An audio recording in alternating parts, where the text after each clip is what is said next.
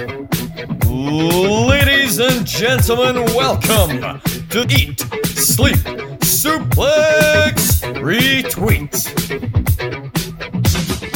Welcome back to Eat, Sleep, Suplex, Retweet. It's me, it's David Campbell. Hello, how are you? If you're listening to this, you must want to check out all the other great content on ESSR, including Saturday Draft Live, a show I'm very fond of, East Meets West, another show I'm very fond of, and Central, a show whose host I absolutely despise. But all the content on YouTube is also great. Quiz Showdown, Book It, Conspiracy Theory with one of our panel here today. Always a great time. And don't forget to check out the Scottish Wrestling Network as well. We just want to butter up one of my other panelists here today. But let's get right to it. What if this man hosted the Japanese Wrestling Network? I think then me and him would get along a lot better. It is Billy Strachan. How are you doing? I'm all right. I'm last minute replacement, but I'm quite happy to be here and give you my terrible pitches. What if this man pumped pork instead of poultry? It's Jack Graham. I don't reckon there'd be much change in life if that happens, to be honest. Happy to be here. Known for doing a podcast once upon a time to do pitches, known to be doing terrible pitches in that podcast, so it should be a great time. I agree. What if instead of the big dog, this man was just a wee pussy? It's Alan McLucas. Alan? I'm sorry, did you hear something? I had pussy. Deary me. And what if instead of a Jar Binks impression, he would just let it die? It's Daniel Gamble. Mr. not gonna let that happen. Also, welcome to Book It. Wait, hang on a minute. Yes, that show died, so we're trying to bring back something very similar. But basically, that's a what if show here on the feature show. We are going to get all of these guys, they've been given a brief, to try and change something that's happened in the history of wrestling, whether that be a match, a storyline, something like that. This edition will be the WrestleMania edition. The guys are going to be looking at some of the what if scenarios from WrestleMania past. And Jack, I'll come to you first. Like, when you heard we're going to do what if WrestleMania edition, were you excited about it or were you trepidatious? Oh no, I got to be excited for it because I'm actually here doing a feature show. I think when I'm here actually doing one of these, I think you know that it's a good idea in Jack's books. And I love kind of like telling like kind of stories like what could have been. I like kind of speculating what could have happened, how some things could have went. So yes, this is right down my street. Absolutely. And Alan, were you thinking the same thing? I know you love a bit of competition here at the podcast. This something seemed right up your street. Well, absolutely. As your reigning, defending, undisputed draft champion, it's well up my street. Plus, it's nice to have some fresh blood to take on here. Jack Graham actually turning up for once, and head. I'm looking forward to it. I don't know what would have been more impressive if maybe Ryan Gallagher or Ross Alcock was on the show, but still, Jack Graham being here is also a fun time. Billy, you were a last-minute addition to the show. Like, what's your prep been like? Have you been studying all morning, looking back at the statistics of WrestleMania's past? What's been going on? Well, I woke up about 5 minutes before you sent me the message, so I looked at Cage Match at the results of previous WrestleManias and went, I could probably change that. And that's about it. Fantastic, all of the honesty. And Daniel, you've had a bit of a bone to pick with me because obviously we're going to do this in two parts. First part, we're going to focus on what if scenarios WrestleMania's 15 to 24. Second part, Mania's 25 to 37. You were annoyed at me about something because you had one from WrestleMania 38, I believe. I did have an idea of like ages ago for a wee scenario for WrestleMania 38. Obviously, it's a bit scuppered because of two things. Number one, the conditions that someone set on this show, and also the fact that Karrion Kross is no longer Karrion Kross. Yes, so, that's kind of snookered it. I was also writing a cease and desist letter for this episode because it's infringing on the terms of Book It, but then I realised you created it, so it's worthless. Yeah, exactly. Sue me all you want. You can't sue me. I own the property. But anyway, we're going to get started. I have decided the order at random. In the first half, each of our players will be booking a what-if scenario for WrestleMania's 15 to 24. Are we ready, fellas? Are we ready? Aye, Captain. Aye, let's do it. Let's do Let's it. do it! Well, indeed. And because he responded first there, Oh, shit. Jack Graham, you get to book first. Tell us, what is your what-if scenario, WrestleMania's 15 to 24? Well, for this, if you've ever watched myself and Book It, something that even though I've never won an episode of Book It, something that's always kind of synonymous with me is in these shows that I include Sting. So my what if is for WrestleMania 18, and it is what if Sting had signed full time with WWE. So as we do know, Sting came in about 2014 and he was interrupting Triple H, the kind of Survivor Series thing. We got that match the following year, but it's not really the kind of what we wanted to see happen then, you know what I mean? Like you wanted Sting to have his full time run, and what that would have been against Kurt Angle, I believe, at WrestleMania 2018, but unfortunately it ended up being Kurt Angle and Kane. Obviously you tell that to Scott McLeod, you would say that's unfortunately ended with Kane's great. It was a bit lackluster, it was a bit meh. I think we would have had the Stinger against Kurt Angle, and I think that would have been a fantastic match as we've seen in TNA. And this timeline, we were not talking about the timeline I'm going on the now. If Sting had signed full time with WWE from that point, we would have seen him eventually having that blockbuster match that everyone's kind of fantasy picked, dreamed, wanted for like all the wrestling time, as Sting versus Undertaker, which probably would have happened at WrestleMania 19 instead of Undertaker against A-Train and Big Show. It could have been like the pinnacle of like what a wrestling rivalry could have been. Edwin Andrade could have taken on Shawn Michaels, The Rock. He could have formed a tag team with The Undertaker. There's so much stuff that could have happened if he signed with WWE and faced Kurt Angle at WrestleMania 18, but he elected not to, and not only kind of altering or changing the history of WWE as we don't know it, it affected one company in particular, and that being TNA's Impact. Obviously, he became the centerpiece of that company for ages. He was the world champion there, he was in the Hall of Fame. And you got to think, not only affecting WWE, if he actually signed for WWE, what would have happened with TNA? Sting ultimately helped that company become the number 2 promotion in the United States, kind of being the big competitor now that also the AEW is in now, but back once when it was TNA and the Sting wasn't there. Could it be argued that TNA would have been that competitor to WWE? I don't know, it's hard to tell. So you do have Kurt Angle and whatnot did eventually turn up, but a big hole would have been left in that timeline, and it would have filled up with a huge WrestleMania moment against Kurt Angle at WrestleMania 18, followed by an even bigger one against Undertaker at WrestleMania 19. And I think very cheeky indeed. I think that's all that needs to be said so far. I think that TNA could have well plummeted. We could have seen some of the biggest matches in wrestling history should Sting sign, but he chose not to, and he became a centerpiece for another company. Interesting. Like I said, they're very cheeky. You know, you're trying to fix 2 lackluster WrestleMania matches. You're teasing us here with ideas of Sting Michaels, Sting Rock, all this jazz, and definitely I think you've made a very, very strong case here, Jack, as to why Sting changing promotions would have been monumental for the world of wrestling, for the wrestling landscape as a whole. The one question I have is Sting versus Kurt Angle specifically. You've said, given evidence there, it's going to be a great match. We've seen it in TNA. That's an interesting feud. 2 all-time greats. What does that story look like, though, with Sting versus Angle at WrestleMania 18?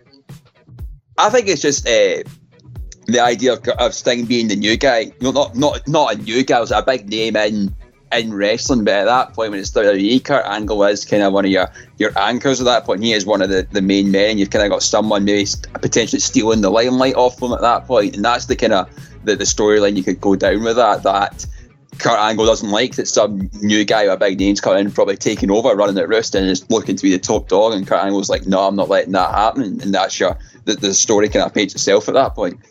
Nice. And I take it Sting wins or Angle wins? Oh no, Sting wins. Of course, Sting wins. Good. That's all well and good. I like that. Does anyone else have any thoughts on this, Billy? What do you think of Jack's pitch there? Yeah, it's what happens to Kane? I don't want Kane to be left out here, but no, yeah, Sting's a huge name in WWE. I wasn't a WCW guy, so I'm not I don't think I would have been as excited as some other people. I would have been like, here's that guy that was on Worldwide when they're doing the Big Bang botches on Channel 5. It'd be amazing. But no, it's that's the nature of What If, isn't it? It's definitely a huge moment that could have changed pretty much the landscape of everything. Like saying TNA would have been probably wouldn't have been anywhere near successful, which I dislike because I love TNA. So early days of TNA.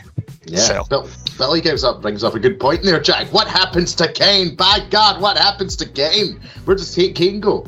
I hadn't really thought that far, to be honest. Kane was just kind of thrown into a bin at that point for me when I was kind of painting this through. But like, mate, the next time that you and Scott do a show together for Saturday Draft Live, he is going to have your balls in a vice. Scott's quite Saturday Draft Live after this, Diesel. It'll be alright. It'll be fine. But no, maybe Heel Roos probably do some other lackluster match. I don't know. The match just wasn't great between Angle and Kane, and I don't think if Kane was put up against anyone, I don't know. It wasn't appealing. I wasn't thinking about Kane. I was thinking about Kurt Angle. Move on. I wasn't thinking about Kane.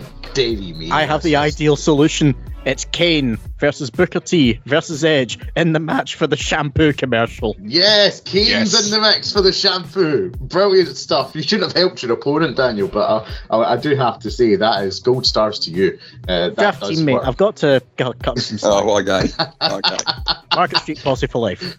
Well, Daniel, it's funny that you've piped up here with your point of view because you are the next one up. Come on down, Daniel Campbell. What's your first pitch here today? My first pitch is it's a very easy one to make, I suppose. It's what if 2005 had not been the year we lost our dear Eddie Guerrero? What would Eddie Guerrero have done going into WrestleMania 22? Now, the plan was for Eddie Guerrero to face Shawn Michaels for the World Heavyweight title. That's a good idea, but that's not my idea. I've got something a little different. So, Eddie has gone on a little bit of a run at the end of the year. He took the title off of Batista so he can go and heal up. Led Team SmackDown to a win at Survivor Series. Yeah, fuck you, Randy. Then, in January, he loses the title to Kurt Angle at the Royal Rumble. And then he's like, I don't know what to do for WrestleMania. I'm a bit stuck for ideas. So after a little storyline that led into No Way Out, let's say, I don't know, Finlay, Guerrero out-cheats him with a shillelagh or something, I don't know, like make something up like that. He's on SmackDown just like, I don't know what the future holds in store for me, I'll just take whatever I can get. Hold up, wait a minute, player. It's Teddy Long. He comes out and says, now, you stole the show last year with Rey Mysterio. I reckon you can do exactly the same this year. You can steal the show again. And I'm going to put you in a match. Because, player, you're going to go one-on-one with The Undertaker! And we get Eddie Guerrero versus The Undertaker at WrestleMania 22. Now, over the next few weeks, in a few fiery verbal battles with equal threats of stealing souls, cheating death, all these things, they end up getting to WrestleMania. There's no gimmick match, it's just a straightforward one-on-one. Let's see what happens. And most of the match is them just outwitting each other move for move. Taker goes for old school, but Eddie leaps up and pulls him down with a top rope arm drag. And Eddie's managed to hit the three amigos later on. He's tried a few times. Taker's always at the counter, but Eddie manages to finally hit the three amigos. You even see him just go, whew, that took a wee while. And then he scores a frog splash for a very, very, very close 2 count. Bum squeak time is how I believe they call it. Eddie then causes a bit of a ref bump, and so he thinks, you know what, I may as well try. If you ain't cheating, you ain't trying. So he goes to grab the chair, hits the ring floor, throws it to Taker. The ref looks at Taker and is like, did you just do it? The ref is about to go and ring the bell, but Taker just stares at the referee, and the referee just goes, we're good. Carry on, gentlemen. Carry on. You don't need to do that. So Taker and Eddie go back and forth for a little bit more. Eddie decides, you know what, need to try it again. goes for the 3 amigos. He hits the first amigo, rolls over, gets the second amigo, rolls over, lifts him up. Taker lands on his feet, and this time lifts Eddie up. Tombstone pile driver. 1, 2, 3. Eddie Guerrero becomes victim number 14 in the streak.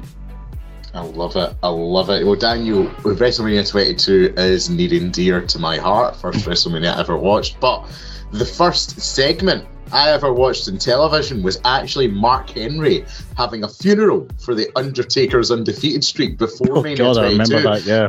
So maybe in this what-if scenario, David Campbell doesn't become a wrestling fan and isn't on this podcast. And I'm sure most of ESSR will tell you that they would be absolutely delighted with that scenario. So maybe that's some plus points for you here today. I don't know. But I will come to Alan McLucas. Alan, what were your thoughts on Dan's pitch there? I think it's pretty strong, but are there any things that I'm missing that I should grill him on a bit more? No, I quite like Dan's pitch. I'm glad Dan didn't have Guerrero going over Taker, because that would have been sacrilege for me. But the fact is, knowing the type of wrestler Guerrero was, he probably would have put on a 5-star match. You know, even Meltzer probably would have to cream over it. The thought of that match. I think he's called it very well, actually. I like it, Dan. I like it. Maybe the only thing I would ask is Eddie coming in. The storyline, is there a better way to maybe set it up rather than the Teddy Long spot is obviously iconic. Him calling, you're going to go one-on-one with The Undertaker. We all love it. It's great. Is there maybe a stronger way to create heat between the two of them rather than it just being a respectable, I'm going to face you, we're going to put on a great match and we're going to steal the show? Any thoughts to that? Well, actually, I had an idea of maybe a tag match that the two take part in the build-up to WrestleMania. Let's say Eminem are their opponents, and they cause a bump where Eddie gets a thumb to the eye, so he's blinded for a moment. The ref's trying to get Joey Mercury out of the ring. Nitro's already in the ring, so he's busy with Eminem. Taker goes to grab Eddie, so just like, come on, snap out of it. Eddie instinctively boots Taker in the balls and allows Eminem to hit the snapshot on Taker for a win. Puts over Eminem as well, and also Taker is like, Eddie, you bitch, I'm gonna get you. Oh, I like that. We're building up Eminem at the same time there. That's an interesting one. I like it, Dan. We're going to put a pin in that for just now, because I think it's time that we came to our last minute addition to this show. It's Mr. Billy Strachan. Billy, the floor is yours. Give us your first pitch. Well, I'm going to age myself considerably here when I throw out which WrestleMania I'm going for. So WrestleMania 2000 was obviously not one of the most well received, and it was all multi-man matches. The main event was the McMahon in every corner, absolute clusterfuck of all proportions.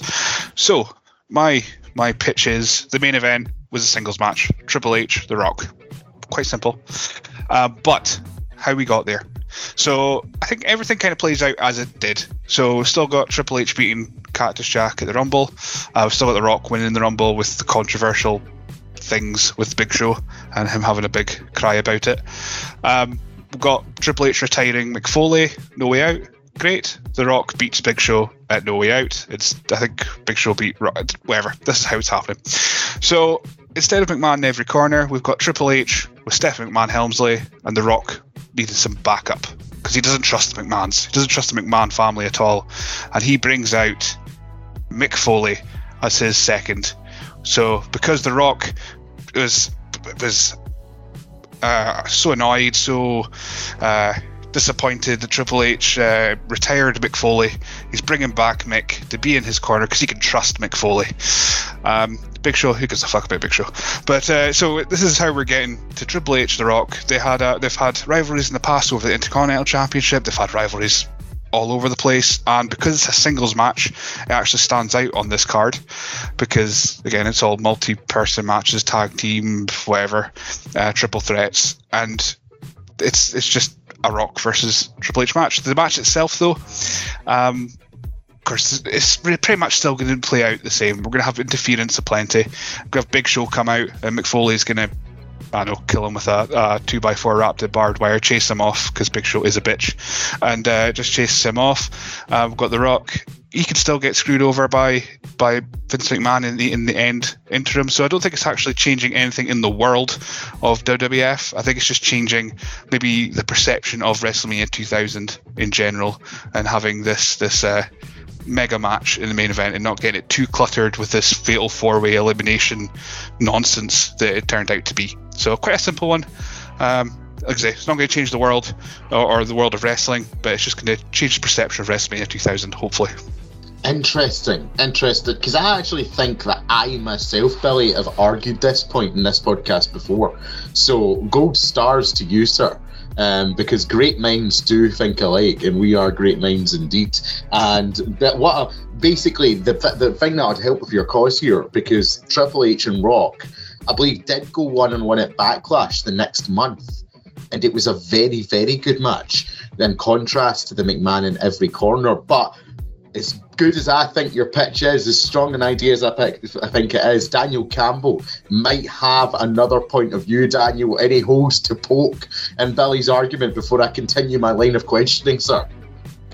I mean, you point out, of course, no one gives a shit about Big Show, and to be honest, I felt Big Show's involvement in this match was, I don't know, it wasn't for me. At the time, obviously, the original plans for the match, at least according to a poster, involved Chris Jericho alongside The Rock and Triple H. Would you have factored him in anywhere, possibly? No, I don't think Jericho. I think Jericho was still not a fully formed, fleshed out character in the WWE. I don't want to use the word universe, WWF universe as yet. I think he needed to kind of. I apologize if you hear my dog whinging in the background, but I think he still needed to like get his footing in the mid card, and with Kurt Angle and Chris Benoit, I think that was probably the best place for Jericho at that point, and not get too cluttered with The Rock and Triple H at the time, in my personal opinion. So, Billy, the only thing maybe I would question you on is, this is the Attitude Era. It is messy. There's lots of interference. It defines the time, but maybe a criticism people had of the McMahon in every corner match was that there was a bit too much going on there. Now, you have changed it to a 1-on-1 match in the surface, but you still have Foley there, you have Big Show running in, you have McMahon-Helmsley involvement. Do you think maybe there is the danger still that there could be too much going on at WrestleMania 2000 in your situation? Quite possibly, but I think the crowds were still that hot. They would have just loved all these extra caveats. I don't think they would have cared if, like, say, Big Show was in for 2 minutes, then got eliminated, then Mick Foley was in for 2 minutes. They're still going to react to stuff. So instead of having that kind of thing of these extra pinfalls, we can still get the shenanigans, we can still get all that kind of stuff, but just keep it as a singles match itself. I'm realizing as I'm kind of pitching this, I don't want to poke holes in my own theory. This is very similar to Steve Austin and The Rock the year before in WrestleMania 15, but don't let facts get in the way to a good pitch. Absolutely. You probably shouldn't have even said that, but you have, so it's noted down in the notepad. But last but certainly not least is the big dog, Alan McLucas. Alan, take us home for this first segment of the What If Show. What is your pitch here, sir? My pitch is the greatest travesty in wrestling history. WrestleMania 17, Rock is screwed by Austin. Not with me, he's not. So we get to the main event in WrestleMania 17. Vince comes in to screw Rock, goes to hit him with a chair. Rock ducks, cracks Austin. Rock bombs Vince, lays him out, and as Rock has realised he's been screwed, he turns round. Austin's starting to get up, and he says there's only one way to finish this. He flips Austin off. Stone Cold Stunner, 1, 2, 3. He beats Austin with his own move, retains the title. We go to the Raw after. Austin's furious. Not only losing WrestleMania, but getting beat by his own finisher. But he's now aligned with McMahon, and he's had enough, and he's going after Rock. During this point, remember he aligns with Triple H. This still happens. Triple H and Stephanie go with them, and a week after week they go after The Rock, beating him down when he's fighting other people. Rock is getting fed up with this. So at the Judgment Day, Rock demands a no disqualification match with Austin. Rock beats Austin after Triple H accidentally hits Austin with the title. Rock bottoms him, gets him at the ring, wins. Rock, after Judgment Day, has decided he's done with Austin. He's beaten him twice. He doesn't want him anymore. He wants a new challenger. Vince and Austin come out with Triple H instead. They're still not finished with him yet. They surround the ring. The Rock sitting there in his big Cuban shirt, the WWF title on his shoulder, looking like the man. And then, David, your favourite person in wrestling comes out, Linda McMahon. No! She says, that's it. So, she says, we're going to have a number one contenders match for the King of the Ring. And she tells Austin, this is your last chance. But he's not in the number one contenders match. Number one contender match is Triple H versus Undertaker. We go to King of the Ring with Undertaker versus Austin versus Rock. And this is where it gets messy, because Taker aligns with Austin and it becomes a handicap match. Rock has had his arse handed to him all over the place. Stephanie comes in, starts shouting abuse, hits Austin with Austin hits Rock with a chair. Then Linda comes out and takes Stephanie out with a chair. And then Triple H appears, takes out Linda. Rock gets back up, takes out Triple H. But before you know it, Taker, with McMahon helping him, take out The Rock. And as Taker is ready to go down the pin Rock, Austin hits Rock. Austin hits Taker with a steel chair. But it doesn't work because Taker gets up and tombstones Austin onto the chair. 1, 2, 3. Rock is furious with this because he's fed up with Austin. And he decides he'd have one last match with Austin in a cage at the next pay-per-view, which was Invasion. Rock beats Austin as it becomes a number one contenders match to go to SummerSlam to beat Undertaker at SummerSlam. Beats him clean in the ring, 1, 2, 3, with everyone barred from ringside. And just to finish off, because it's my what if, Rock retains the title till SummerSlam 02, where he'd eventually drop it to Brock Lesnar and becomes the most dominant champion in WWF history. It's meaty, and it includes Linda. So as you can all tell, I am happy. I'm very pleased. Linda McMahon hit Stephanie with a chair. That is what I took from the pitch. But Jack, while I compose myself, while I try and regain my professionalism here, what do you think of Alan's pitch? What do you make of his what if scenario here? It's good. It's there's a lot to it. There's a lot that could have happened with it. But I think my only thing with it is that you say yourself, you and Ross, you are like the Rock's biggest fans, and I don't know. I don't know if this pitch is coming for the better at wrestling or to appease your liking of The Rock. It's both. Rock winning is good for wrestling. That to me, I'm not the biggest fan of long title reigns, but during the Attitude Era, the WWF title changed hands far too many times too quickly. Nobody got a solid run with it. So this is where Rock had a solid run with the title. And he does it twice. It's the solid run right up to King of the Ring. And then he wins it back from SummerSlam and then becomes a dominant champion, beat everyone all the way up to 02 SummerSlam, where they'd eventually drop it to Lesnar and then won us to Hollywood. He's still also Triple H because he's still got sort of an upper mid-carder. And that's what, even though he's been the champion, he's still an upper mid-carder, so he's still getting Triple H in the main event. Taker there, the legendary status, always been in the main event scene. And then you've got the McMahons in there as well. I mean, it's everything. It's a bit of everything for everybody, especially David. You get Linda there. I do have Linda there. It is very true. He's very accurate on that. Alan, the only thing, it's kind of linked to what Jack asked you there, but I am going to ask about one man in particular, and that is Stone Cold Steve Austin. Obviously, after Mania 17, it isn't the fondest part of his career for many. A lot of people felt the heel turn didn't work. But are you worried that in your situation, you've jobbed him out one too many times? Beaten at WrestleMania, beaten at Judgment Day, beaten in King of the Ring as well, and then like he just falls off the face of the earth as we get Rock Taker at SummerSlam. What's happened? Have you diminished the stock of Stone Cold too much in this scenario? Because if you think about it, see any time Vince has aligned himself with a champion, a top contender, they've been the whiny, bitchy, moaning coward. Like and that's what Austin has turned into. He's turned into the bitchy, whiny, moany, a coward character. But obviously, as we'll go forward in the line, he eventually turns in Vince and comes back to the badass that we all know and love.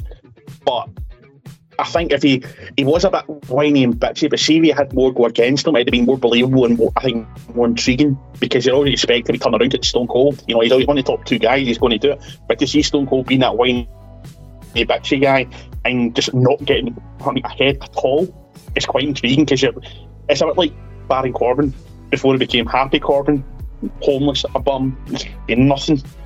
And he actually became intriguing and got over. So this would probably possibly help Austin get over with the heel gimmick, because he's becoming pathetic. And it's a side of Austin that nobody'd ever seen before. Interesting. Well, gentlemen, all of you have pitched. Jack has pitched Kurt Angle versus Sting. WrestleMania 18 will be a great match. We've got WrestleMania's going forward with Sting, fixing other situations, but there is no Kane. Daniel pitches Eddie versus Taker at Mania 22. Maybe a bit of a convenient way to get into the story, but it's going to be a great match. Some great mic work in the build-up, and Eminem get a very, very important win. Billy, Mania 2000, fixing that main event somewhat with the caveat, is there maybe still too much going on, but it is the one-on-one match a lot of people want to see, and Alan McLucas has decided to go all in on The Rock. Is it at the expense of everyone else in the company? We don't know, but his Attitude Era is its finest nonetheless. Now, you'll notice that I rhymed all that off there because a couple of you have pandered to me. It's very noble and I like it. But I'm not going to be voting, gentlemen. It's going to be each of you who decide who's your favourite what-if scenario out of your competitors. So, Jack, I'm going to come to you. Out of the other three what-if scenarios you've heard, which one was your favourite? I think that... do I need to give reason as to why I'm saying the favourite, or yeah, just go, well, whatever. It's up to you, you know? Right. I'm not marking your homework, you know? My favourite out of the three is Billy's, because I liked Guerrero and what would have been for Guerrero and Shawn Michaels. I don't know. I think Undertaker thing would have been good, but I think I would have just rather have seen Guerrero, Shawn Michaels, and I do think that the jobbing out of Austin, as you said, and I do think maybe the short-sightedness of Alan's love for The Rock. I may have got that stuck in the back of my head when I shouldn't, but I think I enjoyed Billy's pitch the most. All right, Daniel, what about yourself? I'll admit, this is going to be a tricky one now. I would say this one I enjoyed, but I do have things I would personally change about it. And also a big question that we didn't touch upon is I would go with the Rock storyline coming out of Mania 17. Okay. But I wouldn't have Austin lose so many times. Like, give him a win here or there, maybe through shady shenanigans or whatever.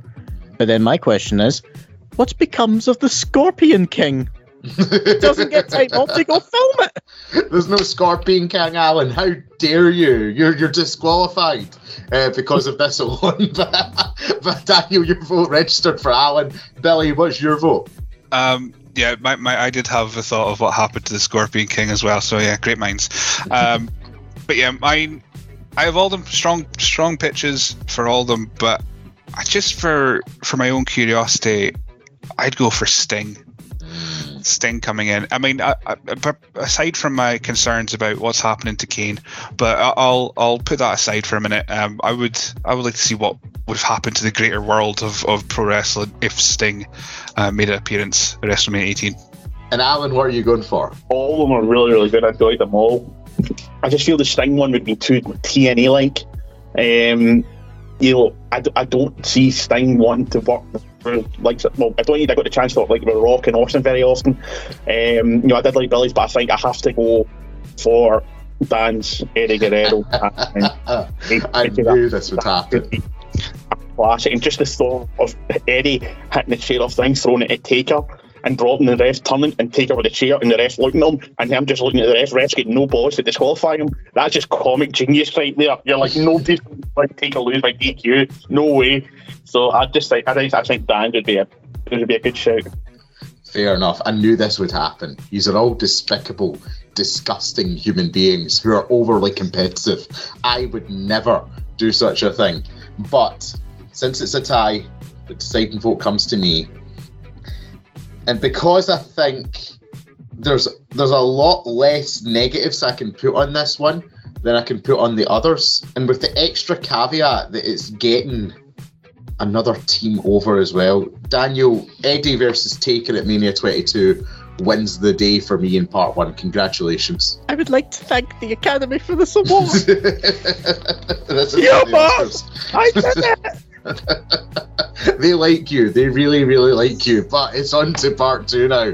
We have a fresh slate. The second half of this What If programme will deal with WrestleManias 25 to 37. And we are going in the reverse order. Alan McLucas, we are starting with you. Give us your pitch, sir. Alright, this is quite a long one to get comfy. The second biggest travesty in wrestling history. WrestleMania 30, the end of the streak. So, in my What If, Taker doesn't lose to Lesnar. There's no concussion. The match goes as planned. But the way Taker wins is he makes Lesnar tap out to the Devil's Gate. Paul Heyman is absolutely furious. The crowd's gone ballistic. There's no 21-1. He's 22-0. Everyone's happy. We get to Raw after Mania and Taker comes out. But Taker looks like a broken man. He's sore. He's hurt because Lesnar swung him out like a ragdoll. Taker says he's done. He will not fight at WrestleMania again. He's had enough. He's done. He's got nothing left to prove and leaves. We don't see him again. We get to the Rumble, number 30. Dong. Crowd goes ballistic. Nothing happens. Then we get the second dong. The lights go out. Everyone goes ballistic. They come back up. There's nothing. Everyone in the ring has stopped moving out of fear at this point. Then the third dong. And then keep rolling up. Keep Biker Taker comes out with the Harley right down to that ring. The place is going apeshit. I've got goosebumps just talking about it. He circles the ring, he's circling his prey. Everyone in this ring is shitting themselves because they're taking on the baddest motherfucker that's ever appeared in wrestling. Taker goes into the ring and eliminates them all with ease, winning the Rumble, showing his dominance again as the big dog, the top dog in wrestling. It's still his yard. We get to the Raw after the Rumble, and he says he's going to Mania to finish Lesnar, who is still the WWE champion. However, at this point, we hear no chance getting played, and Mr. McMahon walks down to the ramp with his swagger and reminds Taker that he said he was done. He'll never fight in Mania again. He ain't getting the title shot, and he's got no chance of getting it. Taker choke slams him, walks out. We get to the following week, and weeks, it's a verbal barrage between the two. Taker says he's going to fight, he's going to take that title. Vince tells him not a chance, and we get to the Raw before Fastlane, where Taker chokeslams Vince and begins to walk away. Vince, coming round from the chokeslam, spins on his stomach in the ring, still holding the mic, and he says, "You're going to live to regret that decision." So the Raw after Fastlane, Vince comes out and calls Taker. Taker appears to the ring, and he tells him, "You've got your match at Mania, but you're not going to be alone." He confirms it's going to be a Hell in a Cell 6-man elimination, and he doesn't know who he's going to face yet. So the crowd's loving it. Taker, no flinching. As he's not flinching, watching Vince go up the ramp, Lesnar comes out, F5s him. Lesnar's asserting his dominance. And Lesnar continues attacking Taker week after week. up until the 4 weeks before Mania, where Vince announces we're going to have every week a fatal 4-way where the winner will be added to the elimination match at WrestleMania. The first week, Kane wins his fatal 4 and becomes the first person added, and that's at a point of a triple threat. Week 2, Roman Reigns wins his. Now we've got a fatal 4-way in. Week 3, Randy Orton wins his. And in week 4, we get a surprise entrant appearing at the very end of the fatal 4-way and comes on to win it. Big Money John Cena becomes the last person to enter the match. So in the Hell in a Cell 6-man elimination, we have Lesnar, Taker, Kane, Reigns, Orton, Cena. We get to Mania. Undertaker's the last one down to the ring. They're all in the ring waiting. The cell gets lowered, and as it gets lowered and the door gets locked, Vince's music plays. Vince tells everyone, Taker, I told you had no chance, and this is why it's going to happen. Everyone is informed that Lesnar, Kane, Reigns, Orton and Cena cannot pin each other. They can only pin Taker. So essentially it becomes a 5-on-1 handicap match where they go after Undertaker. So the match is an absolute slobber knocker. The cell is barraged and broken. During the match, Lesnar puts Reigns through the cell. Orton, out of fear of the Undertaker, getting reminiscence of his match when he had the Undertaker at WrestleMania, climbs the cell, trying to escape Taker. Taker catches him and choke slams him off the top of the cell through the announce tables. It's an absolute brutal match. Paul Heyman gets attacked by Cena. It's absolute mayhem. Bodies everywhere. There's chairs, there's ladders, there's tables. Every weapon conceivable is in the ring and it's being used. And as JR says, an absolute slobber knocker.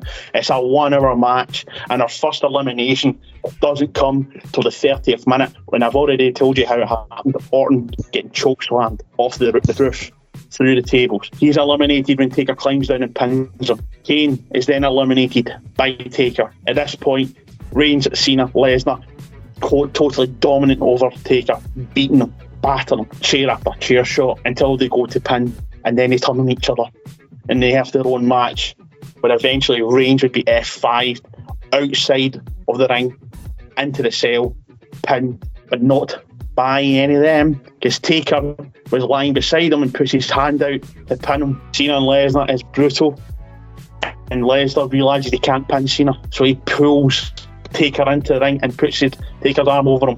After still Taker struggling from the beating he's taking, we get down to 1-on-1, to which Taker eventually, after the barrage of beating, as Lesnar goes to pick him up to give him his 5th F5 Devil's Gate again, and Lesnar taps in the ring. Taker's done it, he's beaten the lot. He's a bloody mess. The ring's a state, the cell, it's got broken parts all over it. And as Taker slowly gets to his knee as he goes to raise his hand to the urn, Seth Rollins' music hits. Seth is came for the cash in, and he fails. Taker somehow gets a choke slam to him, and then tombstones him on the case. 1, 2, 3, and Taker slowly walks back up the ramp as the new WWE champion, to only come back out the next night and say, I'm done, and retires at 23-0, and as the Sheik should have been, untarnished, and finishes his career, retires as the undefeated WWE champion. Oof, that escalated quickly. Dearie me. I feel like I've been on a bit of a roller coaster ride with that one. We started off merely with the streak staying intact against Lesnar, and somehow ended up with a 6-man elimination Hell in a Cell match. Alan, kudos for the planning and the storytelling put into that one. But I need to come to actually Billy Strachan on this, because he came in today and he was going to pitch a story involving changing the outcome of Taker and Lesnar. So, Billy, I know you'll have something to say and some thoughts on the pitch you've just heard from Alan. I think I need to take a minute to recover. That was an epic.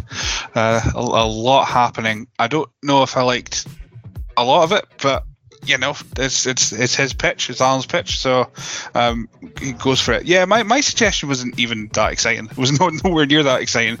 It was really going to be The Undertaker defeats Brock Lesnar by disqualification. so he still keeps the streak intact. Brock just keeps pinning him, can't defeat him, and then eventually just wails on him repeatedly and calls DQ, throws him off the stage with an F5, and then we get the kind of story that played out. But no, that was, thank God I'm sitting down. That was a bit wild. Yeah, that was like, it wasn't epic, I think is the best way to describe it. But Alan, as much as I love the intrigue here, the changing things, and you know what, it's exciting. If anything, it's exciting. And it's unpredictable, and it's something that is a bit fresh. I did like that aspect of it. My question to you is, are you sacrificing, maybe similar to the first half with The Rock, too many people to put Undertaker over, particularly Seth Rollins? People love that cash-in moment at WrestleMania 31. WrestleMania 31 is actually a very well-received WrestleMania. So do you think maybe you're actually, like I say, sacrificing Rollins? Reigns doesn't win the Rumble. For a lot of people, they'd be happy with that probably.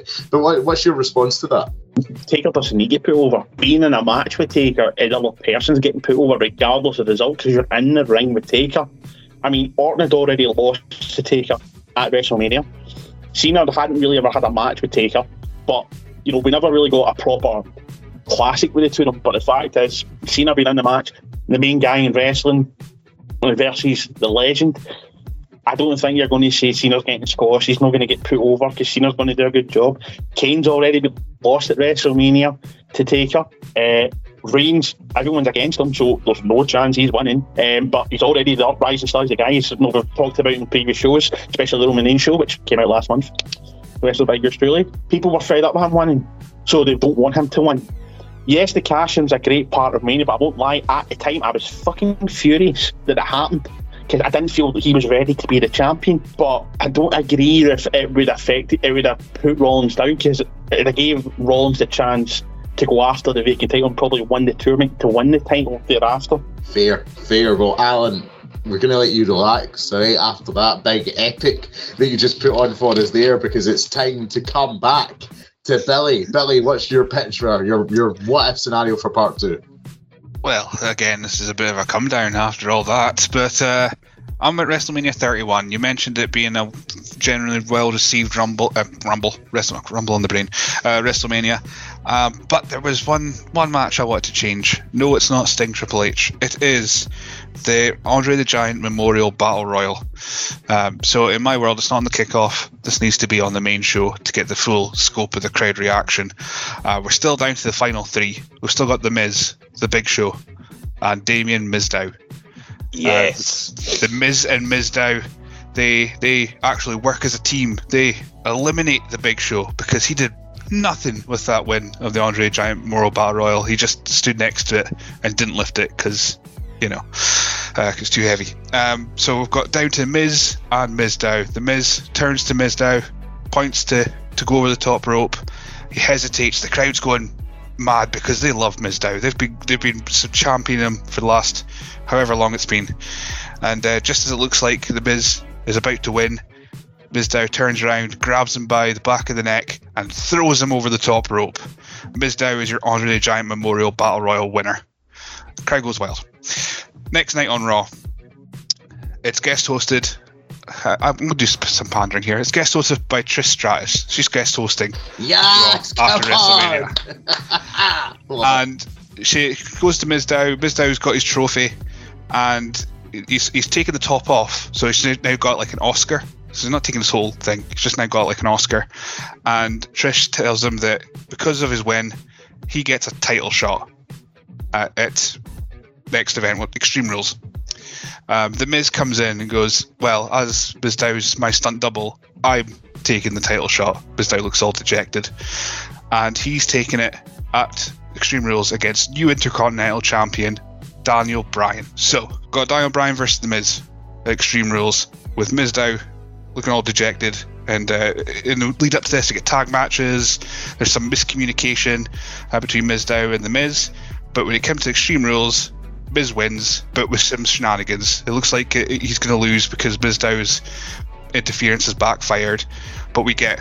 I was going to add another thing with this. It's going to be Bryan's if Bryan can't beat The Miz, he was going to retire because he shouldn't be losing to The Miz. But that's a whole other caveat for another time, probably. So we've got Miz wins. Miz is Intercontinental Champion. Mizdow has still got his little trophy. And this all leads to The Miz berating Mizdow over his interference, almost costing him this title. And the crowd's going chanting at Mizdow, chanting Sandow even. And then in 2 weeks before Payback, Sandow snaps and beats up The Miz. And we get, at Payback, which is an apt title for this feud, Payback, Damien Sandow against The Miz, Intercontinental Championship. Excellent. Tell me Sandow wins, yeah? Yeah, why not? Fantastic. That's just what I needed there. The cherry on top of the cake was what I wanted. That is phenomenal. Who thought that in this show we would get a pitch that led to Damien Sandow winning the Intercontinental Championship? But I love it. Jack, you let out a yes when Billy started with this argument. What are your thoughts on this one? Oh, I knew exactly where it was going to go when I heard Battle Royal and the final three would remain the same. And to be honest, you could have ended your pitch at him winning that the Battle Royal, and that'd have been me. I'd have been happy. That was great. That was really that was so shit watching that, and then Big Show winning it just to kind of get that pause at the end. I felt, and that was it. Nothing happened. You've made that the Andre the Giant Battle Royal memorial thing meaningful. You made it mean something, and you played into the story that made sense. I think that was unreal. I think that was great. I would tend to agree. And Trish and the Oscars, I do feel you're maybe trying to sweeten me up a bit too much, Billy. I'm getting a bit of diarrhea from all the sweeteners that you're giving me here. I can't lie, but maybe my only thing is you're getting Miz versus Bryan, and you tell me about that little tidbit of information you gave me there. Is this maybe trying to give a storyline reason for Bryan retiring for so long rather than just the injury angle? And that would actually play into maybe the talking smack moment down the line. Yeah, that was kind of where I was thinking. I thought I was getting a bit too. I thought I had like too many details coming in here, but yeah, I think the Daniel Bryan declaring that he doesn't think that he thinks that if The Miz beats him, that he doesn't deserve to be in a wrestling ring anymore, because The Miz is a phony wrestler. He's the safe bet. He's a safe wrestler. He doesn't take any risks. And then once the match happens and The Miz wins, then you could get he's going to take a couple of weeks off, and then we can still get the big retirement in May that year, and he can even put some seeds in saying that due to his ladder match at WrestleMania and his match with The Miz, just to put that little seed in for a comeback years down the line. I think we'd add just a little bit of extra spice to the match. Really, for a last minute addition to this show, you've brought it with that one. That is a very, very solid one. I love it. But Daniel, can you top what we've heard so far from this modern era of WrestleMania What Ifs? What do you have to bring to the table, sir? We seem to have a trend for WrestleMania 31, so let's keep it going. I have a Mania 31 pitch, because I think there's a match that Mania 31 also happened to be on the anniversary of, that I think could do with a little sequel for Mania. So let's rewind the clock a year.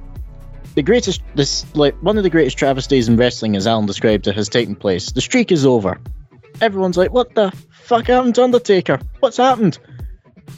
And Taker isn't seen after WrestleMania, much like he was in the lead up to 31. We don't see Taker until the show. But the difference is, it isn't Bray Wyatt drawing him out, because I'm going to be honest, hot take, I wasn't a fan of the Wyatt-Taker storyline. I think, just honestly, wrong time. That could have been maybe a Mania story, but that's for another one to talk about. So instead, as we're leading up to the Royal Rumble, things begin happening.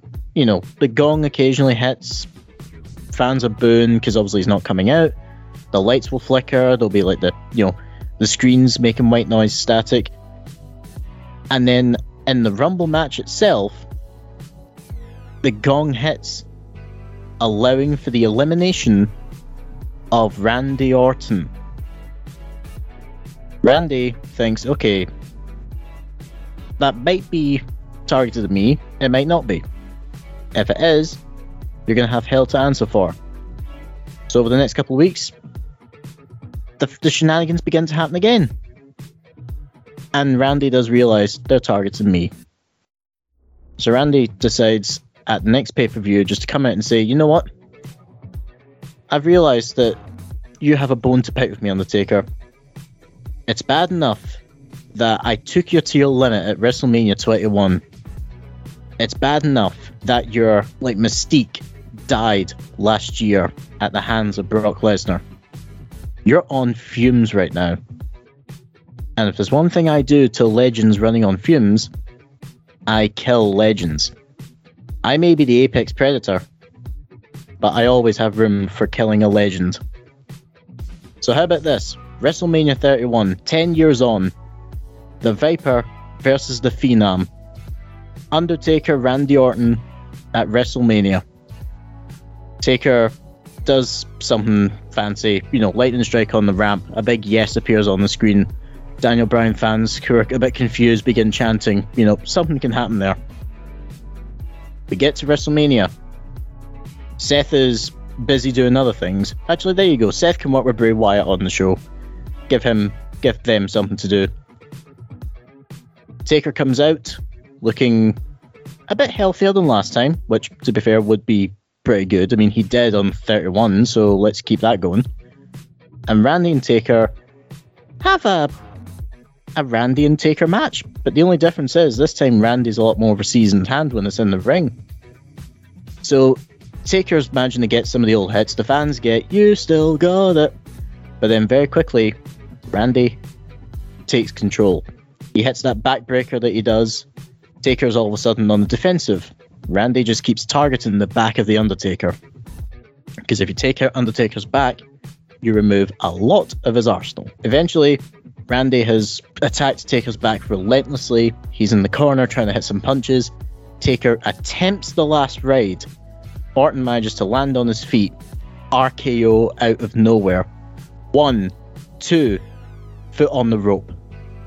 Taker couldn't even get the arm up. He could only move his feet. So Randy's just slithering away like, I've got it in the bag here. Randy's tapping his head as though I know what he's going to do. Randy patiently waits. Taker sits up. Randy instantly charges him with a knee to the back. Taker is reeling again. Randy picks him up, continues some more of the beatdown, and then Randy manages to hit the spot he went for all those years ago. Randy scoops up Undertaker, tombstone pile driver to the Undertaker, but Randy instead this time slides away. Taker is slowly beginning to move. Orton backs into the corner. He's getting ready. The fans know what he's wanting. Randy wants to kick Taker's head off and send it into the popcorn stands in the aisles. Randy charges for Taker. Taker, using the momentum, scoops Orton, hits a lightning quick tombstone pile driver, and just with his arm slumped over him, Undertaker puts away Randy Orton by the narrowest of margins. Taker returns with a win, and then later on he'll go to claim his pound of flesh from Brock Lesnar. It's interesting. In the match, I actually think out of the match descriptions we've got, that's probably one of the best that I've heard. I'm listening and I'm popping. I'm like, oh, for the near fall. I'm like, oh, they almost got him there. They almost had him. But Alan, do you agree with me? Were you intrigued by this story that Dan has put forth? Of course I was. I thought it was a very good story. Like the fact that Taker wins, Randy doesn't go. I like the fact the storytelling about the bag, going after the bag, taking it to the Arsenal, and the play of it, the whole yes thing, getting Bryan's fans mixed in. I thought it was very good. Yeah, I enjoyed it. Nice. The only thing I would say is, Dan, you have set yourself up for another story at Mania 31 here. Rollins versus Wyatt. Give me a brief description of how that one looks.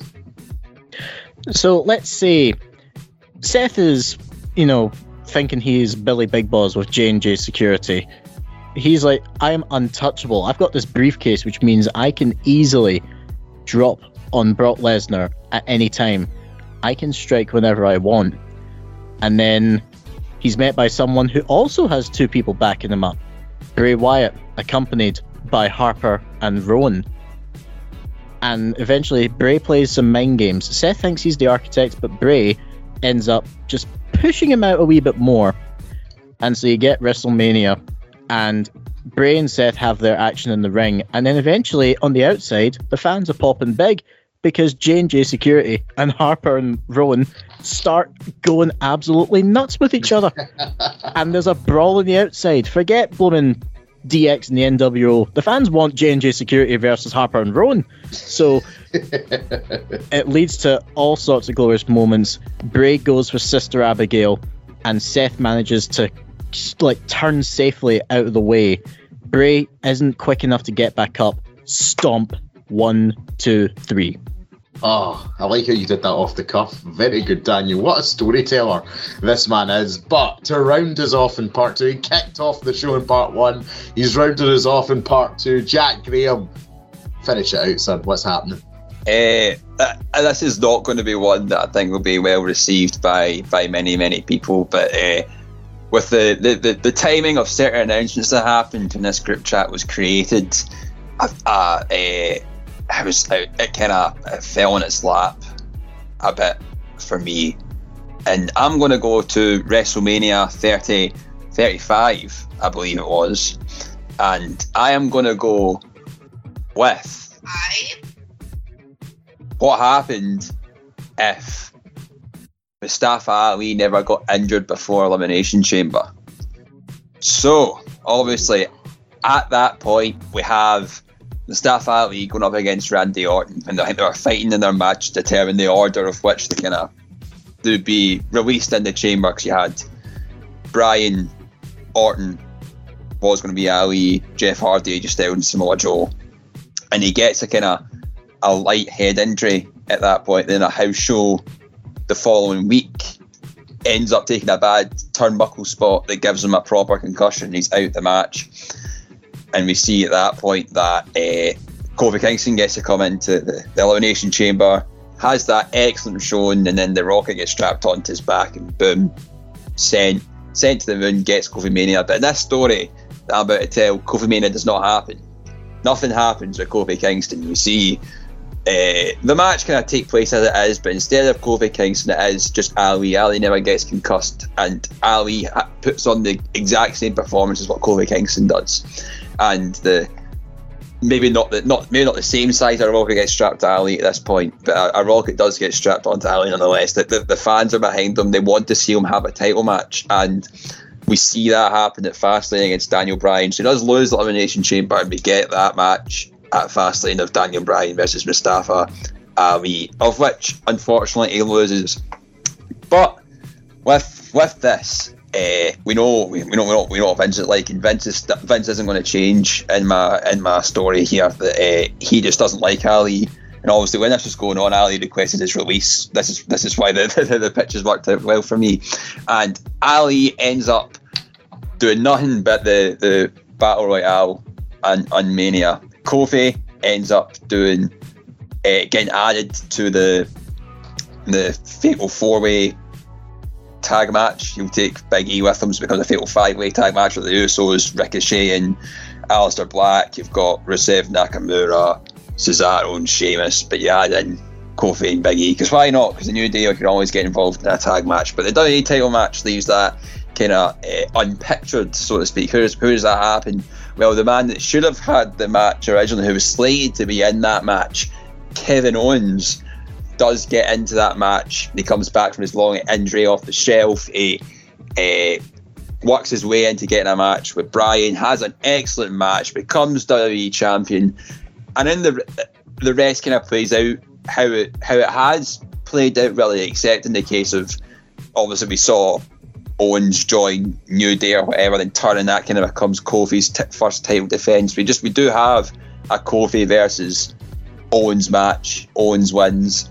Ali still is in the Money in the Bank match. Brock Lesnar still comes out.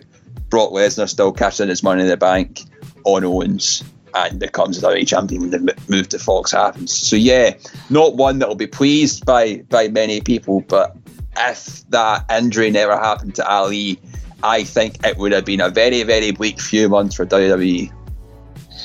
It's a bold strategy, Cotton. No Kofi Mania. Let's see if it pays off for him. Daniel, what do you think about this what-if scenario? Maybe a dark cloud on the day here provided by Jack Graham.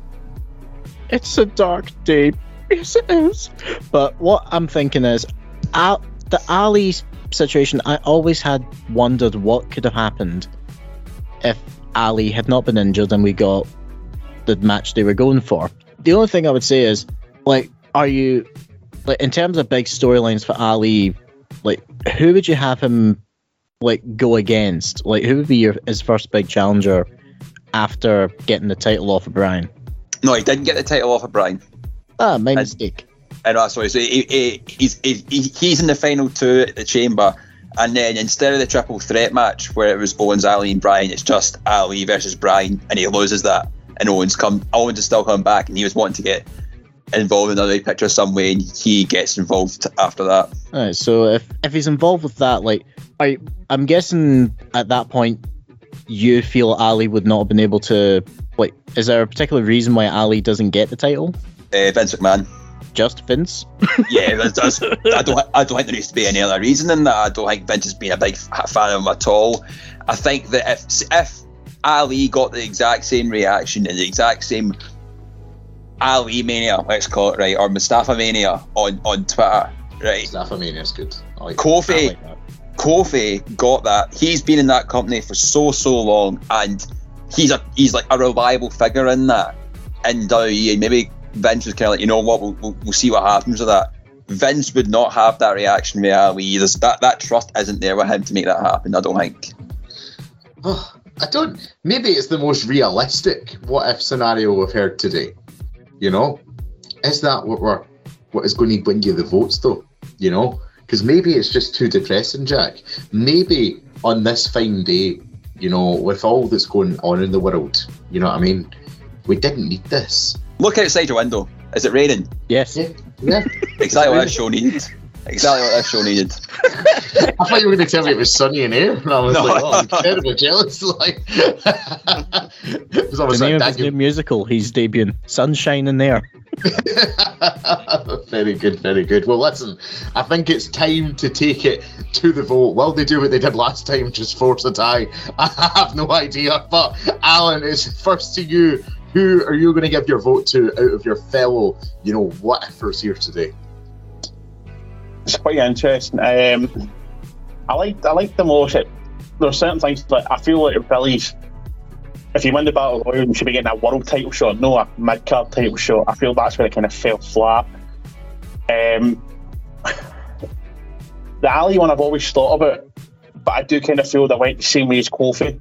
But Vince, I think, is more likely to put the title on someone who's new, and he's done it several times before, fairly easily. So I think, again, I'm probably have to go, and I hate to say this because he's already won one, and I want to win one. I'm fed up always being left out of last. I think I have to give it to Dan. Dan's is probably the most consistent one and the most entertaining one out with my own. Fair enough. Daniel gets the vote there. Billy, who are you voting for? Again, some really strong pitches with like you're saying, there's issues I have with all of them, but because we're in this extra bit he added at the last minute off the cuff of getting J&J Security against the Wyatt family, it's Dan. Wow, Dan was confirmed. Dan, who would you have went for? I would have went with me as well. No, I'm kidding on. I'll be honest, like, I would say probably more for me. You know what? I want to see Mizdow get a moment in the sun. Yeah. Bring on Mizdow. Jack, who's your vote for? Yeah, mine's Mizdow as well. I don't. A lot happened with Allen's. I don't like that Brock Lesnar taps. Okay. I don't think Brock Lesnar should tap. For no votes, fuck you all. Hey, I got no votes either. I don't know what you're complaining about.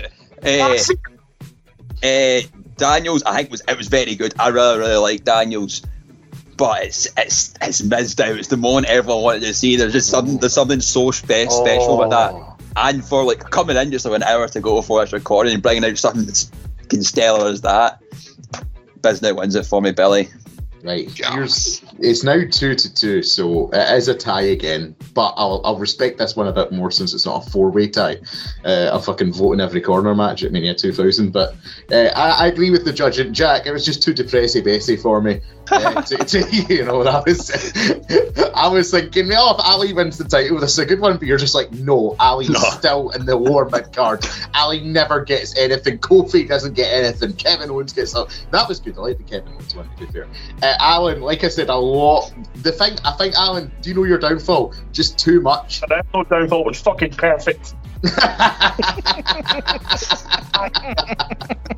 You just had two grand plans here. I know. Because nobody appreciates my artisticness. You're ahead of your time. You're ahead of your time, Vince Russo. But it's tied with the other two. So, and I do think these two are my favourites.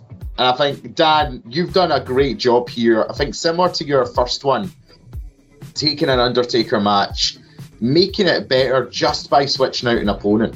And then it's your description of the match that sells it really well. The J&J versus Harper and Rowan bit popped me. And then your ability to then just book Rollins. Like I said, Rollins versus Wyatt and The Fly was great. The Orton-Taker match sounds good, but I do have to give it to Billy because it's one of those classic ones where you've taken... We stand Mizdow. Yeah, we stand Mizdow. You've taken a moment that definitely just should have happened and just made it happen and given us what we wanted to see. And I think what won you over, because Dan maybe had that, like Harper and Rowan versus J&J Security, which, why are we discussing that tag match? I don't know, but like that's not something anyone has fantasy booked before. But the fact that you then added the wee caveat with Daniel Bryan, adding some seasoning to the retirement and the Miz story, I think, Billy, you are the winner in this second half of the What If show. Congratulations for a last minute addition as well. Oh, imagine what I could have done with some prep.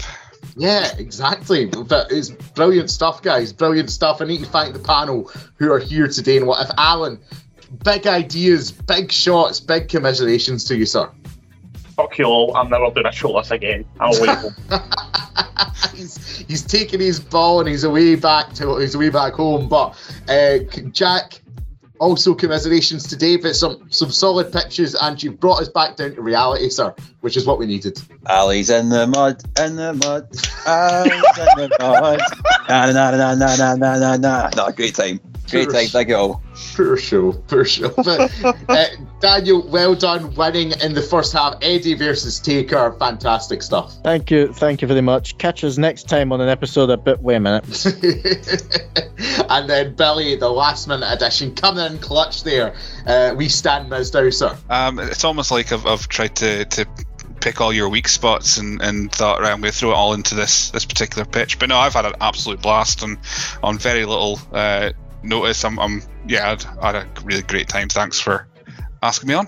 Oh man, Trish, Linda, Oscars, it's all inside this happy meal. I've been David Campbell. I'll be your Huckleberry. See you next time on ESSR. Goodbye. Hello, my name's Jack Graham. Hello, my name's Scott McLeod. And I'm David Hockney. You can catch us hosting one of the greatest shows in the history of podcasting, Saturday Draft Live. You can tune in every Saturday to see who on the podcast has the best chance of winning the latest season of our fantasy draft. As always, you can catch Saturday Draft Live on the Suplex Retweet Extra feed on your preferred podcasting platform.